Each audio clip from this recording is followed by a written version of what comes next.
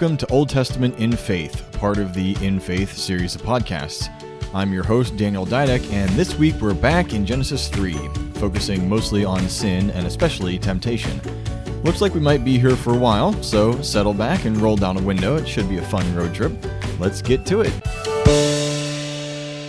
So a couple things for this week's update. First, on the creative side, I'm nearing the end of the first week of full-time creative projects and having a lot of fun with especially recording the audio version of By Ways Unseen. It's turning out to take a lot longer to edit than I hoped, but still making progress on that, making progress on book 4, and everything is just going pretty well.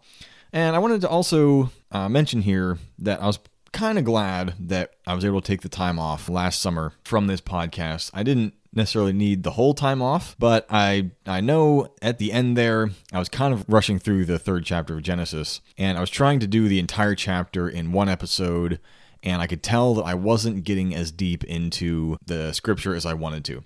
So it was kind of nice that, towards the end of the season with the Metro Parks and starting to get my mind back onto, restarting this podcast, that I was able to kind of take the time and say, all right, I'm going to do this right. I'm going to take my time.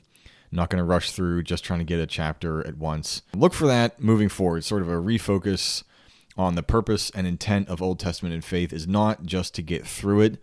You should never approach the Bible with the attitude of just getting through it. But we're going to take as long as it takes. If I need to take more time off again this summer, that's what will happen. I hope it doesn't. I'm hoping to be able to continue this one way or another. At the end of all of it, when I finally get to the end of Malachi, I want to feel like I took as much time as I needed, and we were able to really dig in and see why the Old Testament is so relevant to today. And then one last thing before I get into the topic, as I'm recording this, we just had the protests in Washington, D.C., and obviously a lot of thoughts around that. Rather than taking the time to do it here or kind of, canceling this episode in order to focus on that, I will do a blog post that will come out tomorrow. So for you guys listening, it should be out on my website. I intend to publish it Thursday morning. If not then it'll be up Friday morning. So if you haven't been to the website yet to read it, go check it out. I'm not really on board with what I've been seeing in America, but that's kind of the point. I won't say anymore. Let's get into the message for today, and just know that blog post is there if you want to go and take a look at it and see what is going through my mind. With all that behind us, let's dive straight into today's passages and see what's in store for us. As I said, today we're going to be focusing on sin and temptation. As we'll see, temptations haven't really changed since the very first one way back in the Garden of Eden. We like to think that our struggles are unique, and sometimes if we're really fighting it, we like to think no one else can understand just how great the pressure to sin on us is. The Apostle Paul warns us against thinking that in 1 Corinthians 10:13. As we'll see, all our temptations end up coming down to one issue. For now, let's start reading Genesis 3, verse 1. Now the serpent was more crafty than any of the wild animals the Lord God had made. He said to the woman, "Did God really say, 'You must not eat from any tree in the garden'?" Now, our first note. See how Satan comes to the woman. But let's recall chapter 2, starting in verse 15. The Lord God took the man and put him in the Garden of Eden to work it and take care of it. And the Lord God commanded the man, "You are free to eat from any tree in the garden, but you must not eat from the tree of the knowledge of good and evil, for when you eat from it, you will certainly die." Then in verse 18, the Lord God said, "It is not good for the man to be alone. I will make a helper suitable for him." So Eve was not yet around when God gave the command, at least not as the story is told to us. Adam would have had to relay the information to her unless God came back and repeated his command, but we're not told that he does that. But here's an important point we can make, and one that is not hard to find anecdotal evidence to the truth of it. If all you do is parrot what someone else taught you, Satan will find a way to trip you up. In our Christian walk, it is critical to successfully handling Satan's lies that we figure out what we personally believe and have the word straight from God to back it up, not just what someone told us. Satan has been playing that game since the very beginning, and he's very good at it. I discovered that when I first left home and joined the Army. My buddies there would ask something, I'd give the answer I had learned primarily from my mom, then they'd question that, and I'd be stuck. I had never questioned it. I just believed her when she told me. She's my mom, after all. Now, let me take a quick moment to say, when Jesus says we must accept the kingdom of heaven as a little child, this, I believe, is what he's talking about. We need to trust our Heavenly Father when He says something with the same devotion as I trusted my mom. And when Satan questions us on it, we don't stop and wonder whether we should trust God or not. But we'll get back to that in a little bit. As another note, I think it's also important to point out that Satan didn't come to the woman just because she was a woman. We've talked in earlier episodes about the concept of women being the weaker vessel, and why that's mostly rubbish, at least the way we traditionally think of what that means, and that's in episode 22 of Writing in Faith, and I encourage you to go take a listen. But Satan more likely came to her because, as we've just noted, she had the word from Adam instead of from God. We'll see in a minute another piece of evidence for this idea.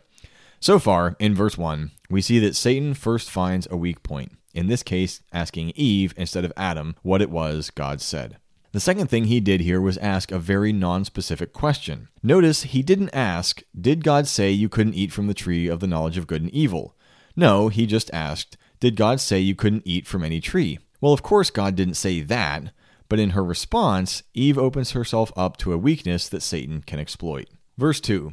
The woman said to the serpent, we may eat fruit from the trees in the garden, but God did say, you must not eat fruit from the tree that is in the middle of the garden, and you must not touch it, or you will die. Now, let's jump again back to chapter 2, because is that what God said? Check it out, verse 17. But you must not eat from the tree of the knowledge of good and evil, for when you eat from it, you will certainly die. In God's command to Adam, he said nothing about where it was. So again, either that's what Adam told Eve, or perhaps he only showed her where it was. But in this dire game of telephone, the connection is already beginning to get garbled. Then she adds on to God's command, you must not touch it. Again, not what God said. Sometimes we feel safer by adding layers to what God has said. Instead of just not eating it, we stay away from it too. Try not to look at it. Don't think about the tree, because you'll die. Then all Satan has to do is get you to break your rule, and in your mind you will have committed the sin. And if you've committed the sin by breaking your rule, then you may as well go the rest of the way and break God's rule too. Check out Colossians chapter 2, verses 20 through 23. Since you died with Christ to the elemental spiritual forces of this world, why, as though you still belong to the world, do you submit to its rules? Do not handle, do not taste, do not touch. These rules, which have to do with things that are all destined to perish with use. Do you understand that? Anything we can handle or use, taste or touch, are all material things that are temporary, destined to perish, Paul says, of no eternal value or significance whatsoever. Jesus says it this way in Matthew 15:11. It's not what goes into the body that defiles a person, but what comes out. Back to Colossians really quick. These rules, which have to do with things that are all destined to perish with use, are based on merely human commands and teachings. Such regulations indeed have an appearance of wisdom, with their self-imposed worship, their false humility, and their harsh treatment of the body, but they lack any value in restraining sensual indulgence. This is the Puritan's folly. If we just restrict everyone down to the littlest detail, make sure there exists nothing that might lure the eye, we'll be fine. But Paul says such regulations appear wise, but it is self-imposed worship instead of an honest and joyful reaction to the awesome goodness of God. It is false humility because it still does not submit to God to recognize one's true place in relationship to the Father and the sanctification that He works in you. It still sets the self up as God, able to remain sinless by our own power instead of His, and it is mere harsh treatment of the body, denying itself any joy that God provides for us here on earth. And ultimately, such strict adherence to such regulations does absolutely nothing to restrain sensual indulgence. It is our hearts and minds that need to be changed, need to be renewed, not our bodies. The body is perishing too. We strike a blow to it, as Paul does, only so that we are not slaves to it, not to try to make the flesh sinless. It will not be perfected, ever. We cannot make it holy, we can only make it not our master. If we must hide every temptation from our bodies for fear of falling into sin, then we are still slaves to our bodies. As young Christians, when we're still very early in the process of renewing our mind, it may be necessary to hide ourselves from many temptations. And there are some temptations, true, especially those that have mastered us for most of our lives, that we are probably best served by hiding from it as much as possible for as long as possible. What we cannot do is hide ourselves from every temptation, ever. Instead, we must grow in our knowledge of Jesus Christ, renewing our minds from its old way of thinking to the new. Eve's knowledge was flawed, and Satan now knows it. Genesis 2, verse 4. You will not certainly die, the serpent said to the woman, for God knows that when you eat from it, your eyes will be opened, and you will be like God, knowing good and evil. Almost every temptation we will ever face is this one. Do this thing, and you will be like God. Powerful, in control, master of your fate. You won't die, you'll be stronger. You'll know more and understand more and be better. This, I will argue, is the basis of every single temptation you face, ever. The temptation to reject God and set the self up as true master and Lord, to obey ourselves rather than Him. More in a bit. Genesis 3, verse 6. When the woman saw that the fruit of the tree was good for food and pleasing to the eye, and also desirable for gaining wisdom, she took some and ate it. Stop there. Let's go back real quick to chapter 2, verses 8 and 9. Now the Lord God had planted a garden in the east in Eden, and there He put the man He had formed. The Lord God made all kinds of trees grow out of the ground, trees that were pleasing to the eye and good for food. So, in basic appearance, this tree was no different than any of the others. It did not appear better or worse, for all the trees were pleasing to the eye and good for food. But what has Satan done? He has imbued it through his lie with something desirable that nothing else in the garden promises to give. This is another of his supreme tricks. Don't worry about the fact that your house is adequately sized for your needs, that your car transports you where you need to go, that your food nourishes you and gives you strength to complete your tasks, that your spouse loves you and cares for you despite your shenanigans. Pay no attention to how God has provided for you everything you need. Because this here, the thing He told you not to have, it may not really appear to be better, but I promise you, you'll be happier, smarter, cooler, more accepted, more successful. Now it's a thing not just pleasing to the eye and good for its use, but also for gaining fill in the blank that you don't actually need, but Satan makes you think you do. Satan is never promised to be doing a new thing. He can pull the same tricks over and over and over, and our sinful flesh like an idiot wants to chase those tricks over and over and over. When the woman saw that the fruit of the tree was good for food and pleasing to the eye, and also desirable for gaining wisdom, she took some and ate it. She also gave some to her husband who was with her, and he ate it. Common interpretation is that Adam was literally right with her this whole time, apparently doing nothing. Knowing men, he was probably just staring at this bone of his bone and flesh of his flesh, without realizing his responsibility to his wife to be a helper, maybe just thinking about what they might do later that night after God walked with them in the cool of the evening. So as much as we might like to blame Eve for sin entering the world, Adam was equally responsible. And in fact, Paul, in both Romans 5 and 1 Corinthians 15, makes no mention of Eve, and lays all the blame solely on Adam and Adam's sin, and especially for him, since he was the one to whom God gave the command not to eat of the fruit. Now, we're going to wait, like I said, until next episode to talk about the fallout of sin, because that's a very deep and important work, and as I mentioned in the update, I don't want to rush that. Instead, I want to spend some time developing the idea of what sin is, and finish by giving you an image that hopefully will help you next time temptation comes around. Recognizing, of course, that I say this not as one who doesn't sin, and who hasn't found perfection through using this image, but I do think this was the mindset of Christ, and what allowed him to remain sinless during his time here on earth. So first, let's dive a little deeper into the idea that temptation is always to make ourselves God instead of God. This might actually be fairly simple. Romans chapter 14, verse 23. Paul here is talking about eating meat sacrificed to idols. We can use it to apply to any act that is not inherently sinful in and of itself. He earlier asserts his freedom in Christ to eat anything. As Jesus said, it's not what goes into us that defiles us, but what comes out. But what Paul is cautioning is not to use that freedom to cause others to sin. And so he makes a broad statement at the end here as to how we should consider our freedom and others' freedom and conscience in Christ. And I'm going to read this in two versions. First, the NIV. But whoever has doubts is condemned if they eat, because their eating is not from faith, and everything that does not come from faith is sin. Now, I love the Amplified Bible, Classic Edition, here because it draws this out amazingly well. But the man who has doubts, misgivings, and uneasy conscience about eating, and then eats, perhaps because of you, stands condemned before God, because he is not true to his convictions and he does not act from faith. For whatever does not originate and proceed from faith is sin.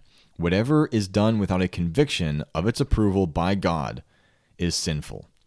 What a statement. Because that statement encompasses not just deeds that are perceived as bad, right? It doesn't say bad deeds that don't proceed from faith. It says whatever. And I believe it. So this means that even the most saintly, philanthropic, life-saving deed, if not done with a conviction of its approval by God, is sinful. Can you begin to understand why it doesn't matter how quote-unquote good a person is? We hear that all the time, don't we? But they're such a good person. Perhaps what they do is beneficial to society, or at the very least is certainly not obviously hurtful to society or to a person. But at the judgment seat of God, it first comes down to your conviction of approval by God. Now, after that, God will still reveal to you whether he actually approved of it or not. 1 Corinthians chapter 3, verses 12 through 15. If anyone builds on this foundation, that is the foundation of Christ, using gold, silver, costly stones, wood, hay, or straw, their work will be shown for what it is, because the day will bring it to light. It will be revealed with fire, and the fire will test the quality of each person's work. If what has been built survives, the builder will receive a reward. If it is burned up, the builder will suffer loss, but yet will be saved, even though only as one escaping through the flames. The problem for us here in the world is we won't necessarily know that until that day, not even for our own deeds. Jeremiah 17 verse 9 says, "The heart is deceitful above all things and beyond cure. Who can understand it? But it is God who will judge the intentions of the heart." So in all this, I want to impress home several things. First, sin is anything, not just actions, but beliefs and thoughts that we continue to entertain, that sets us up as God and Lord. Remember, it is not a sin to be tempted. It is not a sin for a stray thought that we know is wrong. The sin in our thoughts is when that stray one comes along and we begin to offer it a home, invite it in for a drink, ask about its health and welfare, how its family is doing. Ephesians chapter 4, verse 27. And do not give the devil a foothold. Because in any of these things, thoughts, beliefs, actions, if they are based on our own logic or rationalization, based on whether people will approve of us or not, we are rejecting the lordship of God, who says in Proverbs chapter 3, verse 5, "Trust in the Lord with all your heart and lean not on your own understanding." And to do so is automatically to make ourselves Lord. If it is not done in response to faith in God, the only thing left is faith in ourselves. Even if we say, "No, it's in faith of my pastor who told me to live this way." And if your pastor is truly speaking for God, then we might be okay. In a sense, your faith is still in God to have gifted your pastor to teach and minister and given him this particular word. But to blanket statements say, "In faith of my pastor," we are instructed to submit to the ruling authorities in Romans 13, verse 5, and 1 Peter 2, verses 13 through 17. But we're also cautioned in Psalm 146, verse 3, "Do not put your trust in princes, in human beings who cannot save." When the death of Jesus tore the veil of the temple in Matthew 27:51, he was removing the barrier that had been put up between God and man since Exodus. A barrier that only permitted certain qualified individuals at only certain times of the year, and still with a threat of death if they entered inappropriately. Once the veil was torn, that barrier between all believers and God's throne room was gone. Hebrews 4, verse 16, "Let us then approach God's throne of grace with confidence." Jesus, in a moment, I believe, of deep despair and longing, said in Luke 13, verse 34, and this is the Phillips translation because I love the wording, "O Jerusalem, Jerusalem, you murder the prophets and stone the messengers that are sent to you. How often have I longed to gather your children round me like a bird gathering her brood together under her wings, but you would never have it." The NIV says, "You are not willing," which is kind of sanitary. The CEV says boldly, "But you didn't want that." Jesus still longs to gather you to him, right next to him, close to him where he can shelter you and protect you. But when you put up another veil, whether that's a parent, a mentor, or a priest, you still don't want that closeness to Jesus that he desperately wants. Because when we do that, we are putting faith in that veil instead of in God. And that is sin that separates us from him as surely as the physical veil did. So it is not God who rejects us, it is we who reject God. Still don't believe me? Check out John 5, verses 39 through 40. Jesus says, "You study the scriptures diligently because you think that in them you have eternal life. These are the very scriptures that testify about me, yet you refuse to come to me to have life." Even the Holy Bible is not a replacement for a relationship with Jesus. So I say again with Paul, anything that does not proceed from faith in God, with full conviction that he is approving what you think, believe, or say, is sin. Now, as I've said, we may find out later that we were wrong. That's okay. Romans 14, verse 4. "Who are you to judge someone else's servant? To their own master's servants stand or fall, and they will stand, for the Lord is able to make them stand." I believe this is part of God knowing our hearts and minds. Our deepest desire can still be to please God, but to go astray for a time through misunderstanding because we are still trapped in a sinful body, no matter how much we renew our minds according to Romans 12:1. But as soon as understanding comes, you will be responsible for it, to reject your own lordship in that area, accept the lordship of Christ and God, and correct your disobedience. Until you do that, you are continuing in sin. I want to leave you today with a little illustration, a mental image that hopefully will help. And it actually derives from a scripture, which is always good. We'll get to what scripture that is in a moment. But first, some things to imagine, to set yourself in a particular place in your life. I want you first to imagine your ideal place to live. Maybe it's on some white sand beach, a wide, warm ocean at your doorstep. For me, it's the mountains. I love the crisp, cold mornings giving way to sunny, temperate afternoons, the mountains grander than any cathedral. Maybe for some, it's rolling farmland or a multi-thousand-acre ranch. Maybe it's the tall man-made spires of a city, bustling and full of life. Whatever the location is for you, it is where you feel at peace. Your home is exactly the way you want it. Maybe for you, it's pulled straight from the cover of Better Homes and Gardens. For others, it might be the consummate IKEA, an artist's loft, a tiny home, a $1 million mansion. It's decorated how you see it in your mind's eye, and every room is optimized to you, to your aesthetic, somewhere you can find solitude or vibrant community. I even want your setting to have your perfect weather. Bright, sunny, hot, overcast in autumn. Maybe you love a thunderstorm for how safe you feel inside your home as the weather rages outside. It's your perfect time of year. Spring is near and things are blooming, or summer is here, inviting you outside and thinking of lemonade, golf, baseball, kids playing in a manicured lawn. Manicured, of course, by someone else, unless you've gotten a new lawnmower that you're eager to try out. Or fall is in the air. Pumpkin spice lattes, Halloween, Thanksgiving, visiting with family and friends, but without the stress of trying to make everyone happy. Or maybe we're deep in winter. Christmas is in the air, the sense of miracles near at hand. Whatever season it is, it's your ideal of the season, what you wish it could be every year. You're in the place you dream of living. It's your favorite season. You have your dream car in the perfect color. It has no mechanical issues. You can get in and go anytime you want. In your relationships, you have your ideal spouse. For now, let's not worry about whether your ideal is realistic or even safe. We can deal with that later. Just for now, you have a husband or wife, or don't have one. That is, deep down, what you wish you had in a spouse, or don't, guilt-free. You have a group of friends, or don't, who you look forward to seeing. You get to hang out as if when you think it, they appear, and you all do the things that make you happy and full of joy. You have your dream job with coworkers that make you feel as much at home at work as you do at home. You all respect and value the other, the work you do is important, and you're good at it. And any time you want to take off, you can take. But if you're honest, you love the work so much that you don't mind doing it. And your other relationships don't suffer for the time you spend doing it. And let's imagine you don't need money.